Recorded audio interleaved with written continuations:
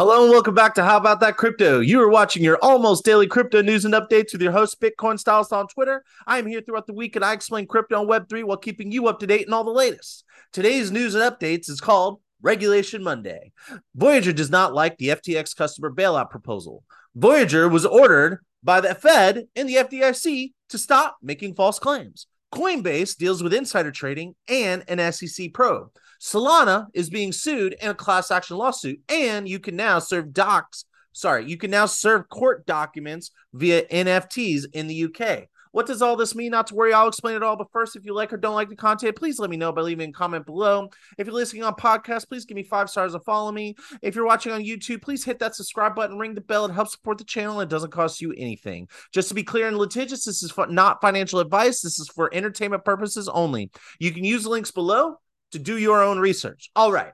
Well, last week I was a little MIA, but that's because July is a month full of celebration for me. And the markets were a little slow. I know some of you might be thinking that the prices, hey, they're going up. That's exciting. Some of you might be wondering, why are they going up? As I've said many times, I do not think crypto will improve until the macro environment does. I also said that trying to time the market is a fool's errand. So even though I do not think we are in a bull market, I also do not think this current rally is anything more than a relief rally or a bull trap. Am I right? I don't know. But like I said, no one should try to time the market. So I am DCAing into crypto just in case we already hit the bottom. DCAing stands for dollar cost averaging, or DCA, dollar cost average ing. By buying a little every day, even a couple bucks worth, it helps me to reduce the volatility risk. Now, let's dive into today's stories pertaining to regulation, legislation, and the courts. Well, let me just share my screen. If you're if you're listening on podcast, you can just follow along by clicking the links below or just listen up. Author Katarina Mora and Frank Chaparro report for The Block. Voyager filing says FTX Alameda proposal has misleading or outright false claims. Voyager responded to a proposal from FTX and Alameda by claiming that it had misleading or outright false claims. The firm argued that the plan to offer customers liquidity on their funds locked up on the platform would harm customers but benefit Alameda FTX. FTX CEO Sam Bankman-Fried said that Voyager's priority should be to return customers whatever asset it has left. As I reported in a previous episode, Voyager offered to buy and distribute all the crypto assets to customers of Voyager. I am a customer with a claim in this bankruptcy case, but the value of my claim will be reduced by the bankruptcy process. All of the costs eat into any value left to distribute. Plus, you only get the dollar value of the asset at the time of filing. So if it takes a year or 4 years, the US dollars that you get back will likely be less than crypto is worth now, unless you got your money in a bunch of shit coins. All right, so I'm going to jump over here and I'm going to read a few paragraphs here. All right. In legal documents filed Sunday, Voyager representatives described a proposal by crypto exchange FTX and sister firm Alameda to offer liquidity to Voyager's beleaguered customers as misleading or outright false. In the filing, bankruptcy lawyers from Kirkland & Ellis, LLP, said the proposal was a lowball bid dressed up as a white knight rescue. By making its proposal public in a press release laden with misleading or outright false claims, Alameda FTX violated many obligations to the debtors and the bankruptcy court, the document said. Voyager reserves all rights and remedies against Alameda FTX for its clear and intentional subversion of the bankruptcy process. Sounds to me like Voyager did not like the proposal. In response to the filing, FTX's CEO Sam Bankman-Fried defended the proposal, arguing that it is trying to offer Voyager customers with an opportunity to access the funds locked up in Voyager as it wades through a complex bankruptcy proceedings. Of course, FTX stands to benefits as the deal requires customers to open an account with FTX. Still, FTX's Sam Bankman-Fried said Voyager's retort represents the self-interest of its legal advisors, whom stand to benefit from a drawn-out process. To clarify, our offer would give Voyager customers back 100% of the remaining assets that Voyager has, including claims on anything recovered in the future. So, what do you think about this? I like this. Obviously, Voyager has shareholders that they got to look after before they look after us. I believe that is their fiduciary responsibility. Unfortunately, we are debtors or creditors. Yeah. Yes. So we've lent them money. So they don't really need to look after us first. They need to look after their shareholders first. That's how the process works. So of course they and their lawyers don't like this. What do you think about this? Let me know. Leave a comment below, and I am moving on. Okay. Author Pete Schroeder reports for Reuters. U.S. regulators ordered Voyager Digital to stop false and misleading deposit insurance claims. So let's see what they got to say. U.S. banking regulators have ordered crypto firm Voyager Digital to cease and desist from making false and misleading claims that its customer funds were protected by the government.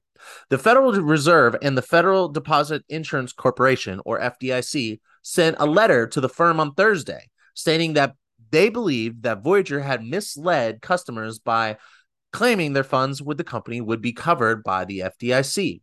And it goes on later saying that in reality, the company simply had a deposit account at Metropolitan Commercial Bank, and customers investing via the company's platform had no FDIC insurance, the regulator said. Now, Metropolitan Commercial Bank is FDIC in short. It would seem that Voyager may have been misleading us all along. I wonder if we will get our US dollars back in full since it was deposited into an FDIC insured bank. I say we, but really I don't think I had any money in US dollars on their platform. I think it was all in crypto. Did you have any US dollars on the platform? Have you heard anything about this specifically? I read that once the FDIC does a fraud analysis, people should get their US dollars back. Maybe that is one of the statements that the Fed and the FDIC are false and misleading. What are your thoughts? Let me know. Give me answers to these questions. Leave a comment below, and I am moving on. Stephanie Tower from CoinGeek updates us on Coinbase. Here's a 90-second clip. Check it out. I'm Stephanie Tower. Subscribe and never miss the Bitcoin Beat. This is CoinGeek Pulse. U.S. regulator has their eye on Coinbase again. The digital currency exchange is now facing a probe over allegedly selling unregistered securities to their customers. The U.S. Securities and Exchange Commission, or SEC, is reportedly investigating Coinbase Global Incorporated for allowing U.S. residents trade in digital assets that the commission deems to be securities. The news of the probe comes after last week's arrest of the company's former employee, who was accused of insider trading. The SEC claimed that at least 9 of these tokens illegally traded by this Coinbase insider were securities that were not properly registered.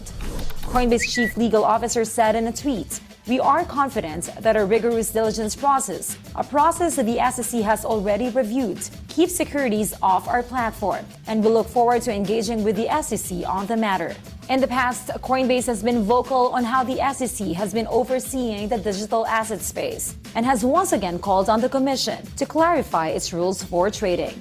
Just like other major crypto players, Coinbase shares tumbled and dropped 21% this week. So, the insider trading that she's talking about is individuals making trades before Coinbase a new listing. There's this thing called the Coinbase effect. And considering the Coinbase effect on all coins is that price jumps significantly due to a Coinbase listing, then some of these trades, the SEC says, are securities. So there's investigation, which is interesting because only some of the things that were traded are considered securities, which means that you could surmise that they have a process for determining whether or not something is a security or a commodity. And just remember that. Let's keep going. By going after the exchanges, the SEC can impact a broader group of crypto at once versus going after each project in court or one crypto at a time. Excuse me. This, I hope, will give us some clarity to how the SEC determines whether a specific crypto is a security or not. But don't get your hopes up. What do you think? Let me know what you think about this. We're going to talk a little bit more about this security versus commodity thing, give you a little more context in the next story. Leave a comment below. Let me know what you think about Coinbase, insider trading, SEC probe, shares dropping. Is this a trend? What do you think? Moving on. Author Rosemarie Miller reports for Forbes. New lawsuit alleging that Solana is a security could have big implications for the crypto investment landscape. A class action lawsuit has been filed against Solana Labs, a for-profit company working on the development of the Solana blockchain, in a California federal court last week, accusing the company and people within the ecosystem of making illegal profits and promoting its token Sol as an unregistered security. The outcome of the lawsuit could have major implications for the future of the crypto industry, which has had to function for years under a cloud of uncertainty about whether its tokens should qualify as a security. If Sol is determined to be a security, it could open up many similar tokens available on prominent crypto exchanges such as Coinbase, Kraken, Binance, and others to similar scrutiny. Ultimately, these platforms could be forced to delist Sol and other major crypto tokens. For context, Coinbase and Kraken, along with many other platforms, delisted XRP in late 2020 when the SEC sued San Francisco-based Ripple for selling $1.3 billion of the asset to purchasers in what it called an unregistered security. So if you've been watching the show, you know that I've been covering the SEC versus Ripple Lab lawsuit. They're trying to say that XRP token is a security, and this case has been going on since December, I believe, of 2020. So, yeah, it's a mess, and who knows? Maybe the government will pass something before the lawsuit's over. However, now Solana's getting taken to court, but by people, not the SEC. Now, let's give you some more context, some more information on all this. In the U.S., the most common method for determining whether an asset is a security is the Howey test, a common four-pronged framework stemming from 1936 court case initiated by the SEC. To qualify, an asset must consist of an investment of money into a common enterprise with the expectation of profit driven primarily by the efforts of others. Let's do that again. A four-pronged framework says it has to be an investment of money into a common enterprise with the expectation of profit driven primarily by the efforts of others. The suit states Sol investors invested money, participated in common enterprise, and purchased Sol securities with a reasonable expectation of profit. So if I buy Apple stock, I'm using my money to buy the stock. The stock represents ownership in a common enterprise. I have an expectation of profit because the Apple company, the CEO and the management, the developers, all going to do a good job. So that's an example of security. But with gold has no common enterprise. Gold, you cannot have a realistic expectation of profit driven primarily by others. Like that's a sheerly supply and demand. That's a commodity, not a security. So there's securities and there's commodities. Very simplified explanation. The decentralized nature, or at least marketing narrative, of blockchain platforms is commonly used to promote the notion that its tokens should not be considered securities. However, the issue is far from being resolved. Last month, SEC Chairman Gary Gensler noted that the only asset he deemed to be security is deemed to not be a security is Bitcoin. And then the Commodity and Futures Trading Commission, or CFTC, the federal agency that regulates derivative contracts based on commodities, also considers ETH or Ether, the native token of Ethereum, to be a commodity. What do you think about this? Let me know what your thoughts are. Leave a comment below. What do you think about Solana being sued? Is that a security? And moving on. So our last story of the day is pretty exciting. Author Catherine Gamel reports for Bloomberg, you've been served via NFT. Court gives okay to sue on blockchain. So now you can get served a court summons through sending you an NFT to your wallet. In Britain, you can now use blockchain to sue someone. A UK judge gave the go-ahead to serve legal documents, the process of bringing a lawsuit to a person's attention, over the blockchain ledger by a non-fungible token for the first time, according to court documents made public this week. An NFT is basically, it's a certificate of authenticity primarily used in digital art. The ruling comes because it's not this guy that owns an online gambling company is suing some platform saying that they cloned his accounts. I mean, cloned his assets. That's crazy, right? Binance Holdings is one of them, is cloning his accounts, his crypto. So like imagine having crypto assets and then finding out that they've been replicated or duplicated. Like how can that even happen? The court also ruled that exchanges were responsible for ensuring stolen crypto is not moved or taken out of their system.